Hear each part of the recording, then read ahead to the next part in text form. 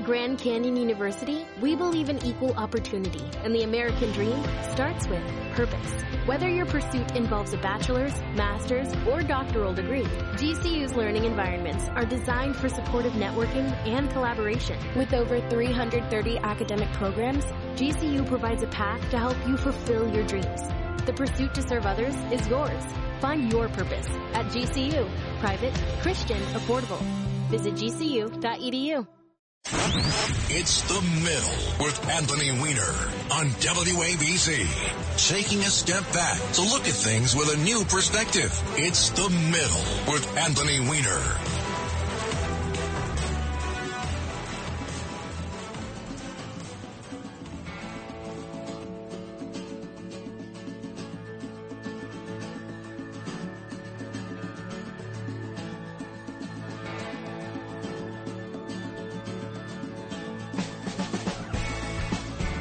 And good afternoon, I'm Anthony Weiner, and thank you for meeting me in the middle, an hour every Saturday at 2 when we take some steps away from the hot takes of the far left and the far right and try to bring some context to the news of the week, or maybe we talk about a subject that hasn't found its way into the middle of the conversation enough. I am going to not comment on what a beautiful day it is because I got a slightly snarky piece of mail this week that says when I say that when it's raining, it's perfect radio weather, and then when I say it's sunny, it's perfect radio weather.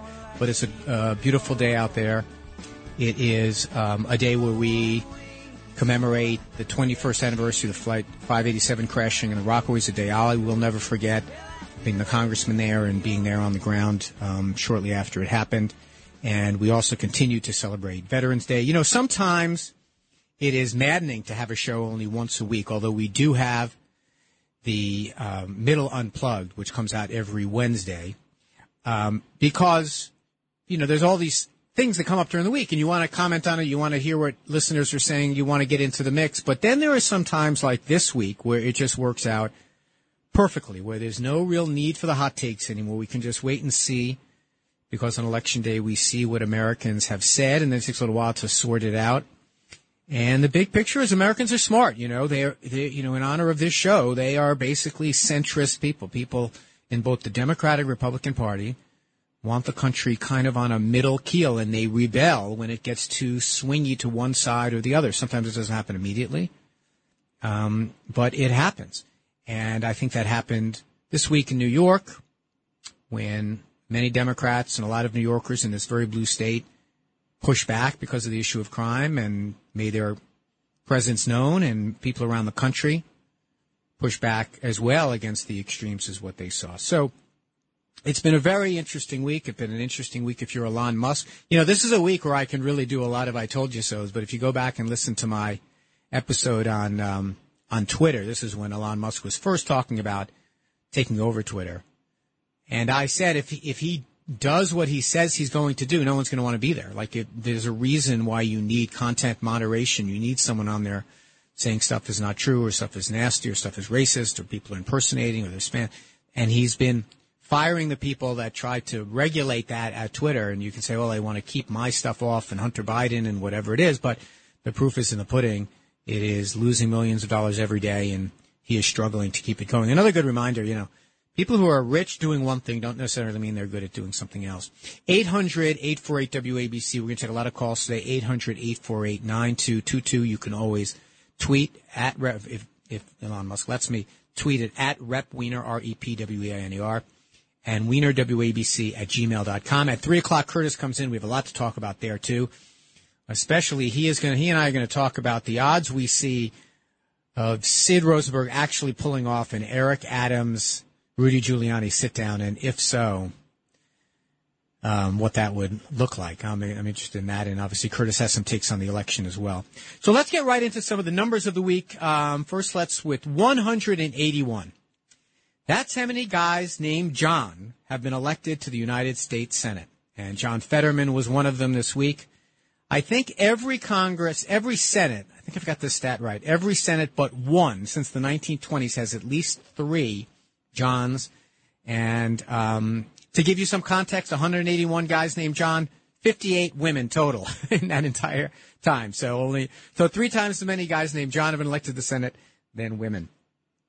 6 6 is the actual number of toss-up House seats that there still are. You're going to see different numbers on your TV screens depending upon what station that you watch. But some of the numbers that are out there are just out there because they haven't got the results in. They haven't enough information yet. But the real swing seats are going to come down. It is actually right now as we sit here, 217 to 212. 218 is what you need to get the right to choose a speaker and to take over control of the House of Representatives. It's 217 for the Republicans, 212. If you want to know, there are 6 seats that are outstanding, and I am now going to tell you the margins in all of those 6 seats as we sit here. Arizona 1, Democrat by 1 1/3 points.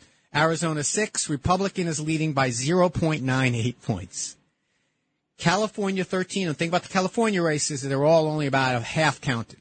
California 13, a Republican is leading by 0.11.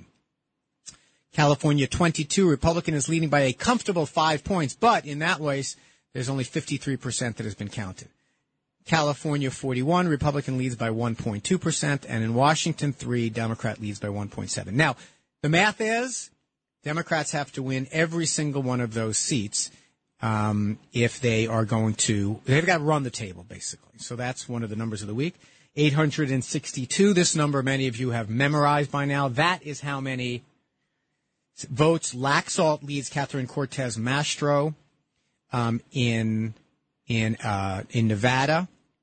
Ballots may arrive as late as today, and then there's some signature matching that has to go on. I give Laxalt a lot of credit. He was a big election denier, but he has said himself that he thinks the window is closing for him to be able to be elected. And part of the reason is all of that seeding of doubt about early voting, that for some reason used to be Republicans were the early voters. It used to get more votes from early votes than Democrats. Now it's the other way around.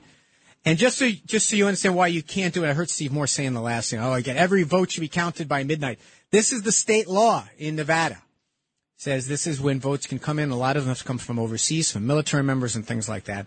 They can come as late as today. Another number, 30.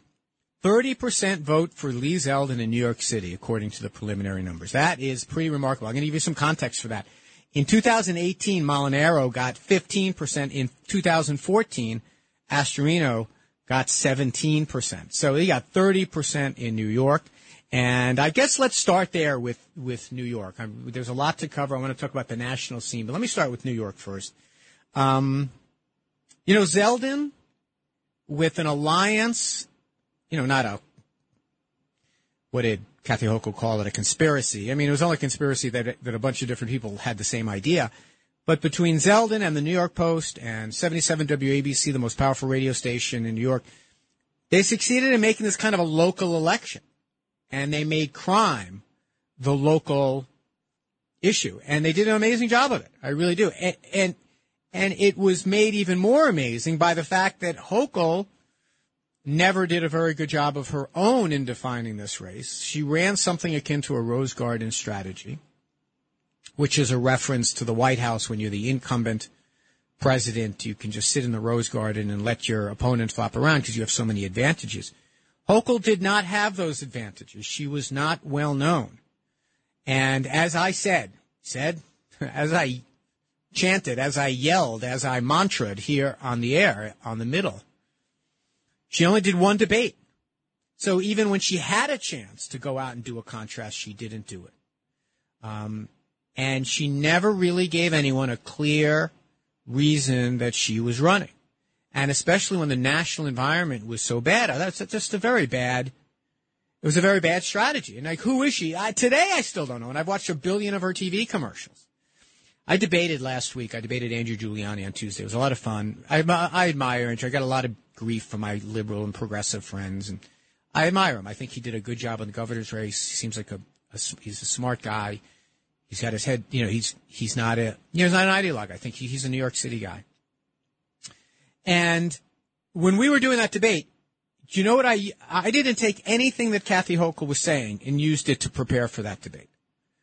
I mean, I basically, took a look at some things that Zeldin had missed votes and try to reframe the debate because Hochul was not doing a great job. I mean, it's true that she was doing those two issues choice and election denial. But even that, she wasn't doing particularly well. And I'm going to say this again, and I've said it to Curtis, and Curtis is going to be on the Left versus Right at 3 o'clock. I've said this before. Progressives don't like crime. You know, you can't just say, oh, well, crime is like a thing only Republicans and independents care about. No one likes crime. And there's crime in the city. Now, it's not, I think bail reform is a straw man, is not a real issue. I try to explain why in past episodes. I think that I didn't hear a great plan from Zeldin. You know, fire district attorneys is not a plan for crime. But all of that being said, I don't think she did a very good job at all. And the combination of Zeldin doing a good job and her not doing a very good job led to that number, 30% in New York City. And then obviously he did very well on Long Island. You've heard all these numbers before. She's the first non-New York City person to be on the ballot in a while, and you think that would give her a big advantage upstate. It didn't. It didn't really. And ultimately Zeldin did very well. But I'm going to tell you this. A couple of names that have kind of escaped notice, and I hear him he's been coming on with John Katzimatidis on John's great show that comes out at 5 o'clock. Andrew Cuomo bears an enormous amount of responsibility for that day. Redistricting was a failure, and I'm going to talk about that a little bit later. He was the one that had his hand on the driver's seat hand on the wheel when we passed that constitutional amendment on redistricting. He was the one who appointed the judge that wound up making the decision, striking down the Democratic maps. He was the one that appointed but never promoted Hochul in any way, right? I mean, if you didn't know who Hochul was and I didn't know who Hochul was, well, Andrew Cuomo was the one who appointed her. And then there's the changes to the crime laws, to the bail laws. I mean, if you think that's a reason, he was the governor at the time. He's kind of running away from it now, and the corruption in his administration, and then the scandals, and then the infrastructure of the Democratic Party had been left to atrophy, and that's not Hochul's fault. Hochul inherited that. Now, if I were Kathy Hochul, I would have completely, the first thing I did when I got in there is turn the whole place upside down. But all that being said, that Republican wave, it cost a few seats. I'm going to talk about that a little bit more. But I will say this, and this is, I'm not doing a hot take. This is something I said 2 weeks ago. Zeldin underperformed in an important way. Is that because he was an absolutist on abortion, and because he was an election denier, it made it too easy for many Democrats to say, I won't even consider what he says about the other stuff. And I've heard this line before, oh, he made an ad saying he's not going to change the abortion laws. Go watch the debate he did with Andrew Giuliani and the other Republicans. He lists 6, I counted them, 6 different changes he wanted to see in the state law around abortion. And when women are dealing with a constitutional right, and when election denial is on the ballot, he was not the right type of candidate. You needed a Pataki type. Someone who's good on the environment, someone who's kind of ambivalent on choice, didn't make it a big issue. I think he was actually pro-choice. Someone that was acceptable. And then Zeldin, to make it kind of worse, he goes into that debate and is shrill and yelling and kind of been very aggressive rather than being, hey, you Democrats can trust me. You can take this vote. Democratic turnout was down. Republican turnout was up. He had a chance. Now, I don't know if it was ever going to get much closer than it was, but I think in a very important way, he underperformed, not overperformed. But it is ultimately very good for the middle in New York, because Zeldin and his campaign showed that we need to move towards the middle on crime. We need to acknowledge that issue. I am on Team Adams when it comes to this. I mean, I don't like the way Mayor Adams is demagoguing on bail reform, but he is not wrong to say that these are legitimate concerns. To simply say, it's not that big a deal is not the strategy here. And it is true. You can always try to talk, every campaign wants to talk about what they want to talk about. How many times did I hear Zeldin supporters say, well, they just want to talk about that? Yeah, that's the way it works. They want to talk about one thing, we want to talk about something else. But crime is not an imaginary thing. Now, was it overplayed? Was it overhyped by the New York Post? Every day there was another story on the front page that they could have, was it a decision that was made? Were there a lot of hosts here on 77 WABC, most powerful radio station in the nation, kind of talking about crime all day, crime. Yes, but still, it is good that Democrats to some degree got something of a wake-up call. And I hope Kathy Hochul, who realized if she wants to run for re-election, she's got to deal with that issue and has to deal with it quickly. And she also probably realizes that she has to take on her left in order to do that. So net, it's a good day for the middle, which we like here on the middle. 800-848-WABC, 800-848-9222. Ryan taking care of us on the other side of the glass. Kevin supervising. Joe on the phones. Come back after the break, and we'll talk briefly about the national issue. And we'll also take a look at my predictions from last week.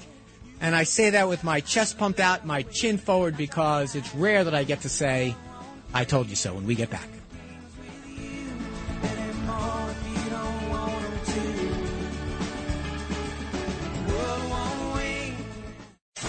This is The Middle with Anthony Weiner, 77 WABC.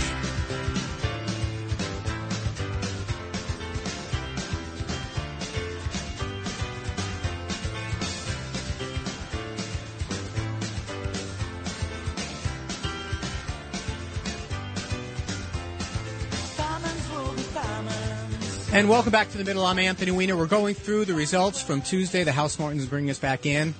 We're here every Saturday from 2 to 3. You can catch us on WABCRadio.com. You can download the WABC Radio app. And you could also get all of this exciting news that you get here and on other programs, as well as many other podcasts at the Red Apple Podcast Network. I have a podcast that comes out every Wednesday called The Middle Unplugged. Episode 3 just came out. I did some instant react in the middle of the night. And we're going to have some more coverage. You've got to go subscribe to that separately from this. 800-848-WABC. Now let's move on a little bit to the national picture. Then we'll take some of your calls at 800-848-WABC, 800-848-9222. Last week I made some predictions, and I can't remember what they are. Ryan, do you remember? Let's see if we maybe have some tape of my predictions. Let's see. I'm going to leave the House out of this. I do believe that the Republicans win the House. I think they'll probably take office January 3rd with like a plus 20. You know, and plus 20 means you can afford to lose 10 people on every vote. I think that Fetterman will win, albeit close. Emmett Oz, as of today, still is in the net dislike category, meaning he's underwater in likability. This has been close all the way along. I just don't believe Ohio, at the end of the day, with a Republican, a popular Republican on the ticket also, and Mike DeWine, with whom I served. I think that J.D. Vance wins that one in Ohio. But I do think that Mark Kelly, former astronaut Mark Kelly, will beat Blake Masters in Arizona. I think Laxalt wins that. I think Adam Laxalt is peaking at the right time. There's some questions about Cortez Masto. That one I put in the Republican column. And in Georgia, this one may not end on election night. They have a runoff there if you don't get 50%, and there is, I think, a third-party candidate in that race. I think Raphael Warnock holds on. He's been up by a point or two. I'm a little bit nervous about that prediction because Warnock has recently been doing what he hadn't been doing previously, which is talking about Herschel Walker's scandals. Herschel Walker's gotten better on the stuff. I still think Raphael Warnock.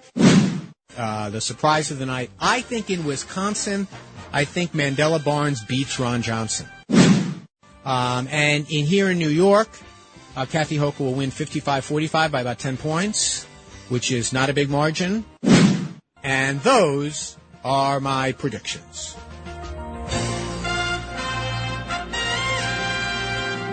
That guy is smart. So those are my predictions. You got to admit, did pretty well. I mean, Republicans plus 20 in the House. They're probably going to be plus 4, 6, something, 4, 5, something. That's not bad. I had Laxalt wrong, but look at the margin. I almost had Laxalt right. Almost had him right. And Mandela Barnes, I really wanted that one to come through because that was a real upset, especially he was trailing by about 4 or 5 points going in, and he almost pulled it out as a point or two. And Hochul, I said 55, and she got 53. Is that right? Anyway. So those were my predictions. I think I did pretty darn well. But it doesn't matter what I predicted. I just how often do I get to say I told you so when I'm wrong about so much on this show? You guys always call in and tell me that. So I figured I'd take the moment to do a victory dance. But let's go nationally and tell. Here's what I think happens. Steve Moore in the last program, I love his program. He does a great job. He said, does anyone have a theory about what happened? I do. And not only do I have a theory, I've put into a pithy little package here. And I call it the 5 Ds. Let's see if we can figure out what the 5 Ds are. First is Dobbs. The overturning of Roe v. Wade was for 27%. It was second. It was second nationwide. The economy was number 1, but 27% of people in exit polls said abortion was a top concern. I mean, economy inflation was higher. But for those people that said that choice was their top concern, like 75% of them voted for Democrats. And a lot of people, I think, made the calculation, hey, I don't know who I blame for inflation. I don't know who I blame for the economy. I'm upset about it, but I know who's to blame for this choice issue. And also it's going to animate me to come out. A lot of young people did come out and vote. So the first D of what led to a lot of this was Dobbs. You look at a place like Pennsylvania. Clearly, that was a bit. Michigan was literally on the ballot in Michigan, and we flipped a bunch of House seats. The governor won easily. So D is the first stop. Second D is the deniers. Look, what was very in vogue this year, the last couple of days? Concession speeches. People read the handwriting on the wall. Voters did not like people running for office saying that they think elections were stolen and were trying to discount their votes and trying to say that they didn't vote the way they should have. I mean, election deniers got crushed.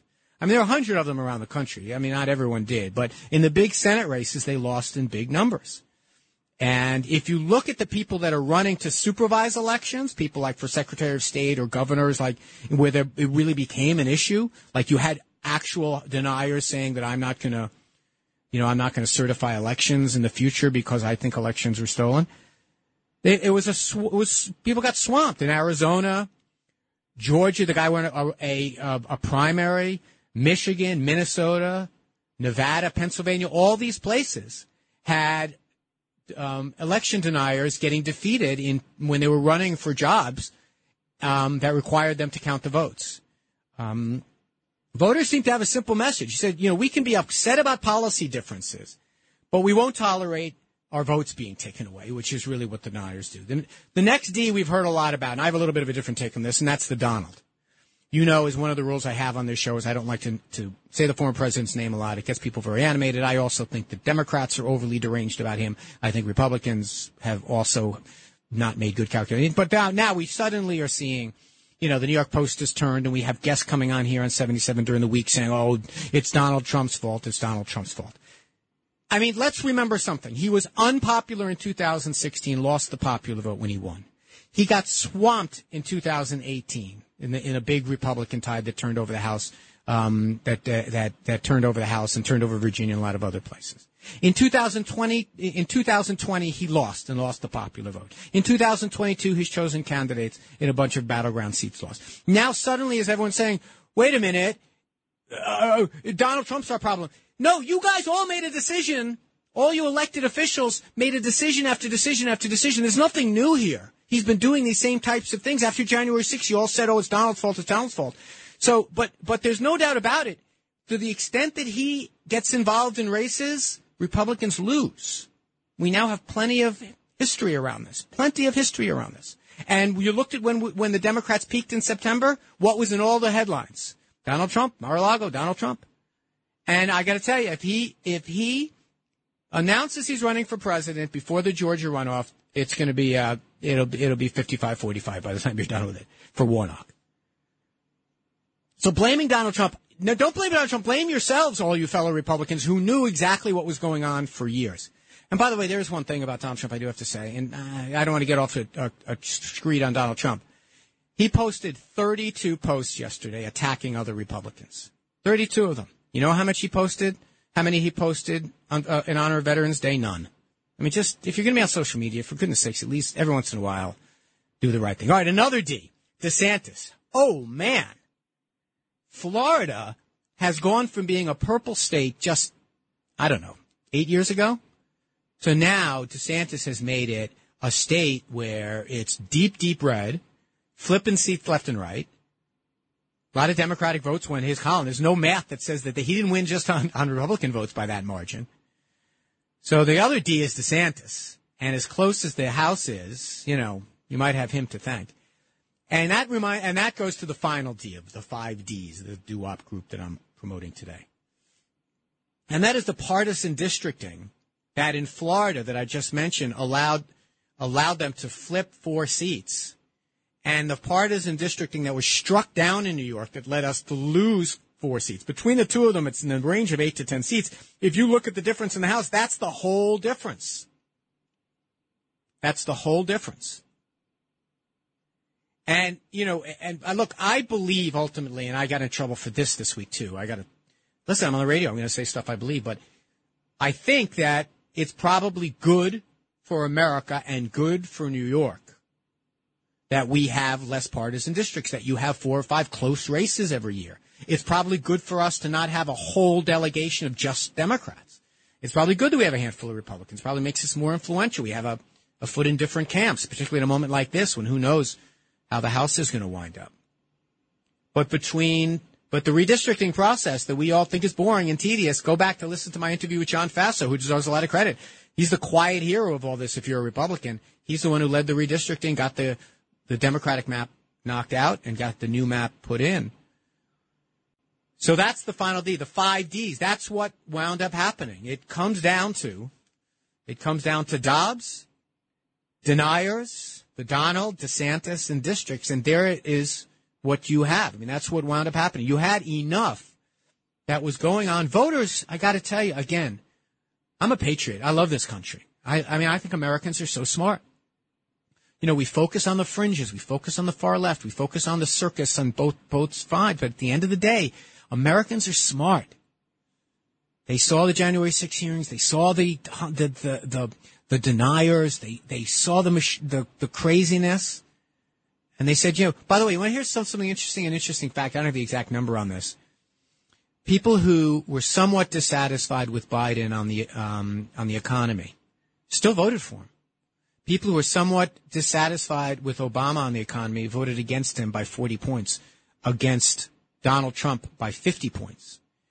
But I think that voters kind of, Biden gave those 2 speeches, calling out, the far right, and he was onto something. We all thought that, what are you doing talking about that? Tell us about how you're going to bring down the gas prices, bring down, get baby formula back on the shelves. But I think Americans, the centrist Americans, the voters of this country said, you know what?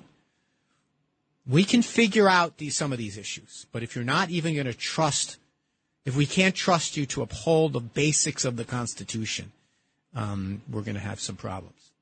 So we're going to go to a break, and then when we get back, we're going to take your calls. 800-848-WABC, 800-848-9222. Thank you for joining me on the middle. 3 o'clock, Curtis Lewa comes in. We talk about local issues a little bit. We appreciate you being here, and we'll see you on the other side.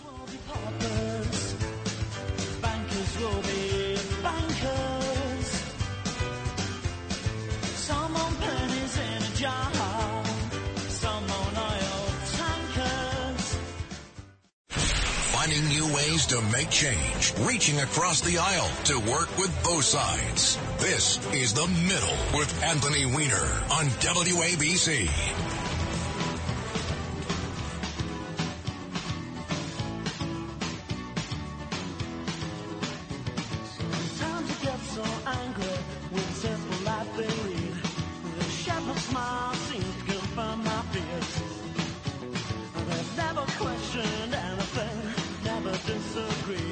And welcome back to The Middle. I'm Anthony Weiner. Thank you for joining us. We're talking about the election. We're going to go to your calls, 800-848-WABC, 800-848-9222. At 3 o'clock, Curtis comes in. We talk about Eric Adams, where he is in all of this. And by the way, there's one more thing. If you will oblige me, one more I told you so. One of the things that I think, you see in my predictions, I predicted the Democrats do pretty well. I predicted they'd be 51-48. I miscounted. I said 51-49. But one of the reasons I was much more bullish on the Democratic chances than a lot of people were is because I know how to read polls. And I did an episode of The Middle Unplugged where I talked a little about this. And let me listen to what I said. We can soon stop pretending that, we're experts on how to read polls.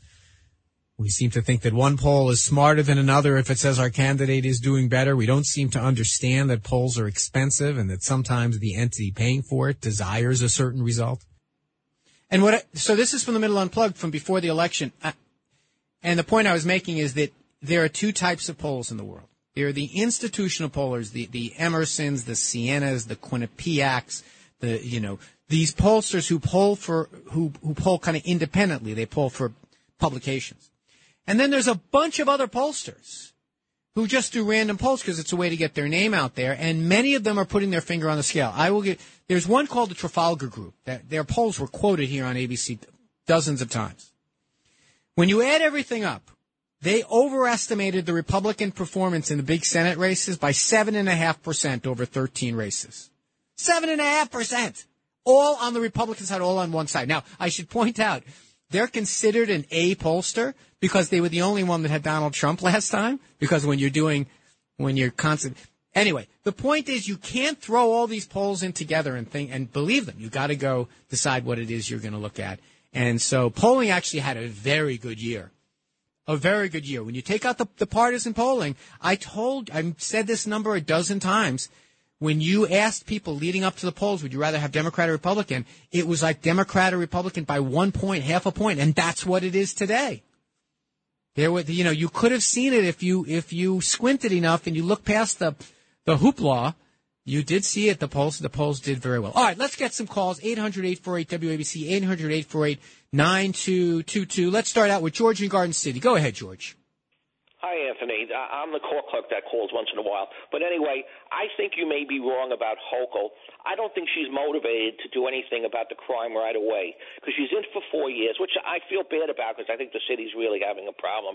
I think she's going to wait a year or so to see if there's more to change on the city council or on the state assembly. I don't think she's going to do anything. And I don't like it, but I just don't believe she'll do anything. And number two, if you can comment real quickly, as a congressman, the fact they're only going to have 3 or 4 votes, the Republicans, I think that diminishes anything they may want to do with impeachment. Also, if they can do anything, they're going to have a strong leader. I don't know if you can comment on what I'm saying. George, you're exact. That's 2 excellent points. I think you're right. I think Hochul probably will take a little bit of a backseat because, frankly, Eric Adams has to get elected before she does now. And so I think she's going to try to be supportive of him, but I would not be surprised if she did not take the lead. And, Curtis Lewa has a theory. He's going to talk about it at 3 o'clock that Hochul feels beholden to the left, not to the moderates. So, we'll see. The second point is really the subject of I was thinking about maybe doing this as an entire episode of the Middle Unplugged, the podcast. Look, the problem is if you are, let's say, pick a name. Let's say Kevin McCarthy. If you're Kevin McCarthy, you're a Republican, you have the speaker's gavel by a grand total of 3 or 4 votes. What happens is anytime 3 or 4 people want to cause you trouble, they can do it. They can stop anything. You need to have a fairly strong speaker. And what is going to wind up happening is I don't think McCarthy is going to make it. There are too many wackadoo Freedom Caucus people. Democrats actually, Nancy Pelosi doesn't get the credit she deserves. She's a very, very shrewd operator. But Democrats, at the end of the day, on our left flank, our more conservative members, we all kind of have a fidelity trying to get some certain basic things done.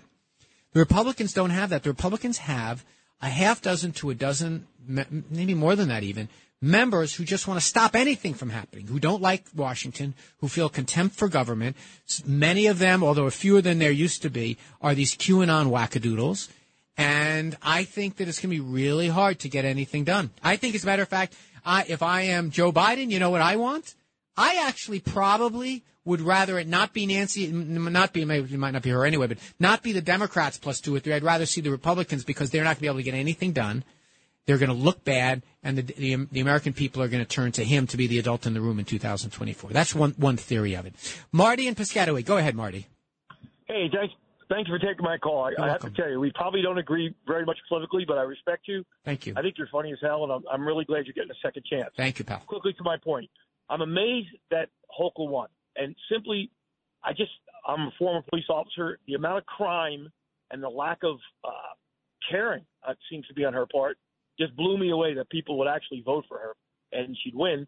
My second point is you referred to Lee Zeldin possibly – you mentioned something that he was against the constitutional right. He came out as against it. Unless I misheard you, Roe versus Wade was never a constitutional right. It's a court decision. I think a lot of people misunderstand that it never was a constitutional right. Was I wrong in hearing that? Well, yeah. I mean, who gets to decide whether something is a constitutional right? The Supreme Court does. Because it's in the Constitution. And No. Not everything that is a constitutional right today is in the Constitution. These are interpretations of the court. And 50 years ago, they interpreted a right in the Constitution to an abortion. And now this court took. Then they really looked at it and said it was never common practice or it wasn't a Correct. tradition. So yeah. They took it away, but I'm saying, but you can have, look, you're onto something, Marty. There's a reason why we're having this semantic discussion, because never in American history has a constitutional right been taken away. We add people's rights. We add, in the 14th Amendment, we add rights. We add a right to vote. We add women. We add younger people. And this one was taken away, and Zeldin supported it. And by the way, speaking about constitutional, I appreciate the call, Marty. Call us again soon. And the other thing was, it's the other one also that I think was maybe as salient. He voted to overturn the votes of the people of the state of New York. This whole idea, well, I only voted to object to some states. Well, what does that do? That throws it to the House of Representatives. It no longer becomes, if he was successful, it would have thrown out New York's votes as well.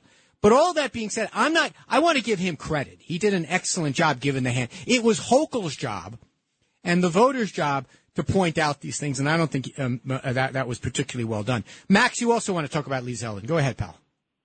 Yes, thank you. Listen, if anyone wants to know about what goes on in voting, I would suggest looking at the video, watching the video, Dinesh Souza's 2,000 Mules. I think that would be. And what you can do, Max, is go read Philip Bump's takedown of that in the Washington Post. It is a hot steaming dumpster fire of a ridiculous piece of garbage, that movie. We lost Max, so I guess I inadvertently had the last word. I didn't mean to get the last word on that. Joe in Manhattan, go ahead, Joe. Yeah, I have a question, and it's on Lee Zeldin. When he lost the election, I understood that he lost by 350,000 or 300,000 votes, and he hadn't conceded.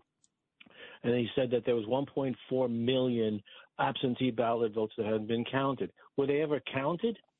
Well, I don't think that first of all, it sounded when he talked to Sid the other day, it sounded like he conceded. I don't know if he actually had I know he did concede. Yeah. So here's what happened. New York State law was changed. So now they were able to process those absentee ballots as they were coming in. So they're all included in the numbers you see in the newspaper. What aren't included are what are called affidavit ballots, which are ballots that people fill out when they come to vote that are because of a problem with the machine or their name wasn't on the ledger. The numbers you've got now are fairly final. Not 100%, but fairly final right now. Next, let's go to Robert in Manhattan. Go ahead, Robert. Good day, Mr. Weiner. I'll make this very quick. You remember when Charlton Heston made that famous speech to the NRA when he said, "We don't trust you, Mr. Clinton, with our guns and our daughters." Well, I'm going to say something to the Republicans, and even to Curtis Sliwa, because he's a Republican, and he's not a Trumper or whatever. I don't trust – I'm at that point now. I don't trust any Republican on climate change. I don't trust any Republican on fighting corporate pollution or protecting civil rights. I really don't. Now, let me get to Georgia and the makeup of the Congress. In Georgia, we have Herschel Walker, who's beating Warnock over the head, invoking the name of God, telling us that, oh, no exceptions whatsoever. And what do we find out? That he pressured at least 2, maybe 3, who knows how many. And everyone, I'm sorry, Mr. Weiner, but with the exception of maybe nobody, everyone on your radio station is backing him to the hilt. And you know what that proves to me? That WABC, at least the hosts, are hypocritical and duplicitous to the nth degree because they want anyone in as long as it's anti-democratic, big D, et cetera, and they're going to support this guy if he gets in. Now, as to the makeup of Congress, McCarthy's going to have, what did you say, 4 votes? We don't know. We don't know. A handful tops. Yeah, well, let me tell you this. All those loony, kazoonie, kukulamungalas, those flakes like Marjorie Taylor Greene, he's going to need her. Can you imagine? And she never repented. I'm sorry, folks. She never repented saying that the Jews caused forest fires with laser beams from space in California. And she never repented QAnon. And he's going to depend on her. And this scares the hell out of me. And you know that the first thing the Republicans are going to do is they're going to try to push through a national abortion bill. outlawing it with no exceptions. And you also know that they're going to go on fishing expeditions. They're going to smear Hunter Biden. But hold on a second, Robert. There's another way to look at this, and I appreciate your calling in. Another way to look at this is they're going to look at the poll, the results they just got, and then look in the mirror and say, how do we calibrate here a little bit? You know, one thing you did not hear from the Republicans throughout the campaign is what they were going to do when they got in. I'm sure the American people noticed that as well. You can't just be all about fire the other guy if you don't have a really good idea for what you want to do yourself. I heard Newt Gingrich was on with John Katzimatidis on Cats at Night the other day. You know, if you remember when he turned over the House for the first time in like 40 years to the Republicans, he did it in this contract with America where it was, wafer thin and it some of this was platitudes and they didn't wind up doing them, but it gave them a scaffolding that people could visualize. Yeah, all right, that's what the Republicans want to do. Fine, I'll go for that. I think, look, the Republicans are in a bad spot here because you're right. The Marjorie Taylor Greene's Boebert, by the way, the one who was yelling at the president during the State of the Union, she's in a nip and tuck. I think she wins, but she's very close. They're now in bed with these guys. Now, a lot of the QAnon candidates lost, which is, again, the middle is amazing in this country. Americans are, they get it. But you're right. This Gates guy, Boebert, Marjorie Taylor Greene, I just named three people who were one fry short of a Happy Meal. And these guys, between the three of them, could probably choose the speaker. I would not want to be a Republican in Congress right now. And by the way, McCarthy, nice guy. I know him, know him pretty well.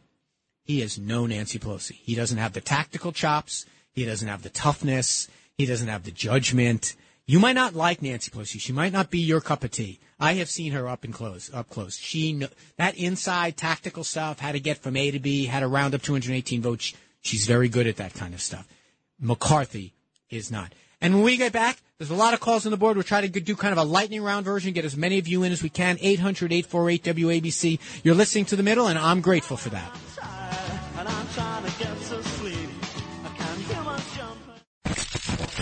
It's The Middle with Anthony Weiner, 77 WABC.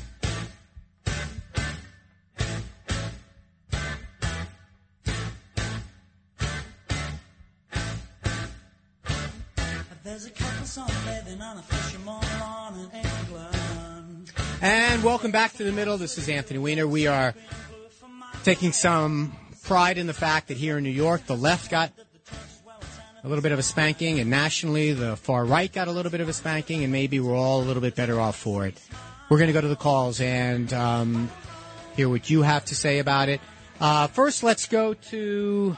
My vision is really going. Let's go to Jimmy on Long Island. Go ahead, Jimmy. Hey, what's going on? I'd like to ask you your opinion. I think it's safe to say that almost every commercial leading up to the election mentioned abortion, women's rights. It was basically, for me, it was the Democrats' only or main platform.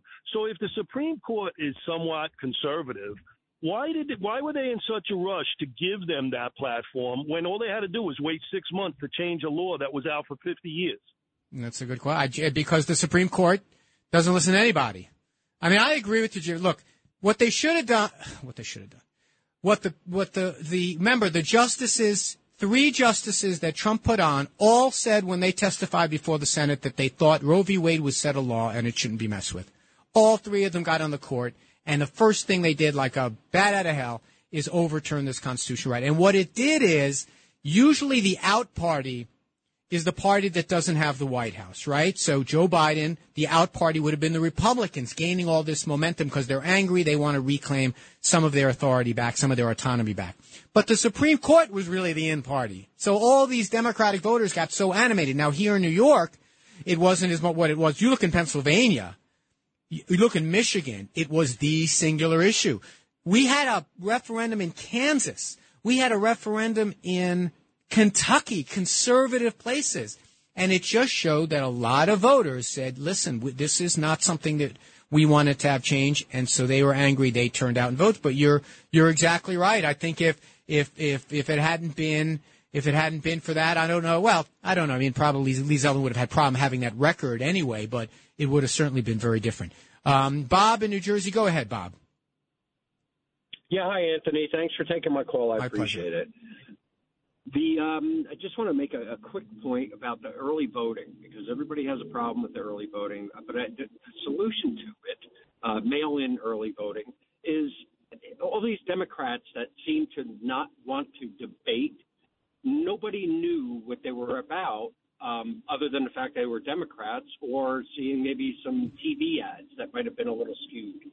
So I believe that states should institute a policy where there has to be at least one televised, minimum 1 hour debate between the candidates before any voting can take place.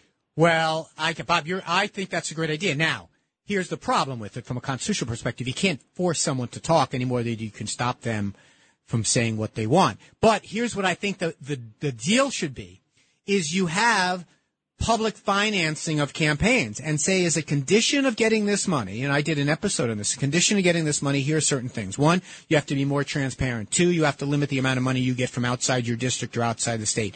Three, you have much more transparency about any conflicts of interest that you might have. Four, you've got to participate in debates. And if you do all of those things, we'll give you public financing for the campaigns, and you don't have to go to Exxon and lobbyists and everyone else to get the money. But you're not wrong. I think this is one place where I think Zeldin didn't make enough of this.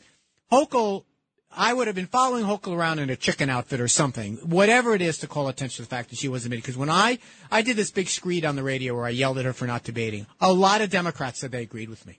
Not just Republicans, Democrats too. They said, "Yeah, it's hard to argue with that." But I think you're on something. You just can't force someone. You can't force someone. Mike in Queens, go ahead, Mike. Yeah, real quick. I think the so-called red wave went down the drain with the Supreme Court decision about abortion. I mean, you get some people who are high-stepping about the red wave, and I think not to sound caveman about it, but I think it was something like 85% of childbearing aged women still want the right to choose, and they don't want to hear some like loudmouth conservatives screaming about abortion. It's a women's issue, and I think there was very little conversation about that from not only the Zeldin camp, but across the country as well. Oh, and last thing, I've always been amazed how America adjusts with tens of millions of people simultaneously adjusting and tweaking the political view of the country. It's just amazing. Yeah. I got to go. Thanks, Anthony. Thank you. I 100% agree with that last point, Mike. That's why I call the show The Middle. I do believe that, it works. It takes a little while to calibrate. It looks like the end of the world because you've got all these deniers. You got people January 6th. You've got the hearings, and no one's listening to them. Oh yeah, it looks like a lot of people did. But let me make a point about choice that I want. This is a fairly conservative station, a fairly conservative listenership. The conservative position on choice is to give the individual the right. It is not conservative to say, I want the government to go make these decisions for the citizens. It is not. I know conservatives. Libertarian conservatism, the conservatism that people say they practice, somehow stops at abortion. And I think a lot of conservative people who would say to them, if you say to them, tell me, do you consider yourself conservative? They say, yes, I bet you a lot of them voted against Republicans this time. Because, frankly, that's what choice is. Choice is a really big imposition. Kenny in New Jersey. Go ahead, Kenny. Hi, Anthony. Good to hear that you're on. I just got a quick question. I'd appreciate your clarification on your monologue. You mentioned the fact about election deniers, that basically those that were running lost the election in their districts. But, I would appreciate at least on the other side that people like Hillary Johnson from the Select Committee and Raskin and Green from California, including Al Gore, would you refer to them as election deniers also? I mean, it went as far as Green submitting papers on impeachment after the 2016 election. And you also mentioned, and please clarify, sir, the popular vote. Why do you emphasize the popular vote when we have the electoral college system? But the only reason for that, Kenny, and there's two excellent questions. I was pointing out that Trump is unpopular. I wasn't saying he didn't win. I'm saying he's unpopular. He didn't win the popular vote in 2016. Got swamped in the popular vote in 2018. His candidate, he lost the popular vote in 2020. His candidates got beaten in 2020. I'm just using as a measure of whether he was popular. But let me take the first question. And I spoke to this a couple of weeks ago. There is a qualitative and quantitative difference to saying, I think that the Supreme Court should not have stopped the count in 2000 and George W. Bush should not have won.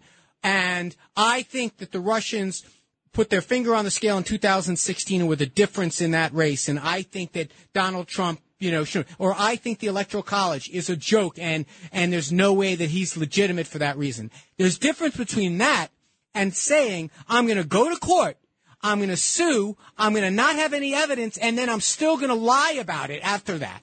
That's the difference. It is perfectly fine to say, I think this system is outrageous, I'm furious, I want it to win, or Al Gore, Al Gore conceded, Hillary Clinton conceded. Even the woman in Georgia, she said, I won't use the word concession, but that's what she said. She had a long speech where she explains what she was talking about. And she said, the reason that my opponent is the one elected is because we have a way to settle these disputes. They're called the courts. And anyone within the sound of my voice can go read the document, Not Stolen, Lost, which was written by 50 Republican lawyers who just went case by case. There's no there. And by the way, none of the people that you listed said, let's have a call to violence. I mean, there's a very different thing than, I hate the Electoral College. It's no good. I don't like it.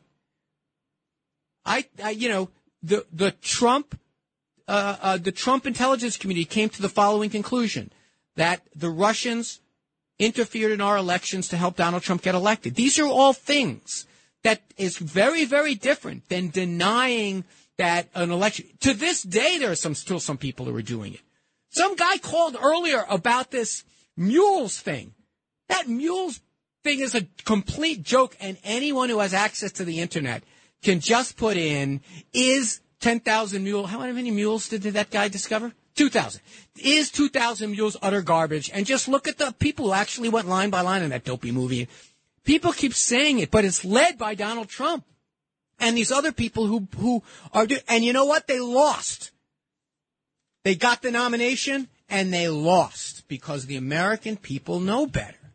The American people know that they want the guy who gets the most votes to be the one that gets sworn in. That should be the way it is. And we have lots of laws. Oh my God, do we have a lot of election laws in this country? A ton of them. No more than here in New York. A ton of them. And there are lawsuits all the time after cases.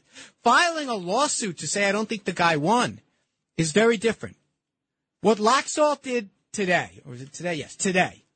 Telling his supporters, despite the fact that he was a leading election denier, telling his supporters the truth of the matter is that that our path is closed. That knucklehead Lindsey Graham is still saying there's no way this can happen. Yeah, Lindsey, there's a way it can happen. For one thing, you should shut up about abortion. Maybe you would have helped your candidates a little more. But anyway, I don't want to conclude on a downer. I want to conclude on an up note.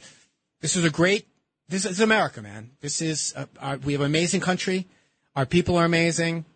I don't always agree with what they come up with, but they have a way of surprising you. And this time they surprised by spanking the left a little bit, spanking the right a little bit, and leaving us in the middle feeling, we might not be satisfied with the results, but we respect them. And I really am grateful for your being with us. Stay tuned at the other side of the break. I'll be back on Left versus Right with Curtis Sliwa, the king of New York radio. There's a couple misbehaving when they should have been praised on Sunday.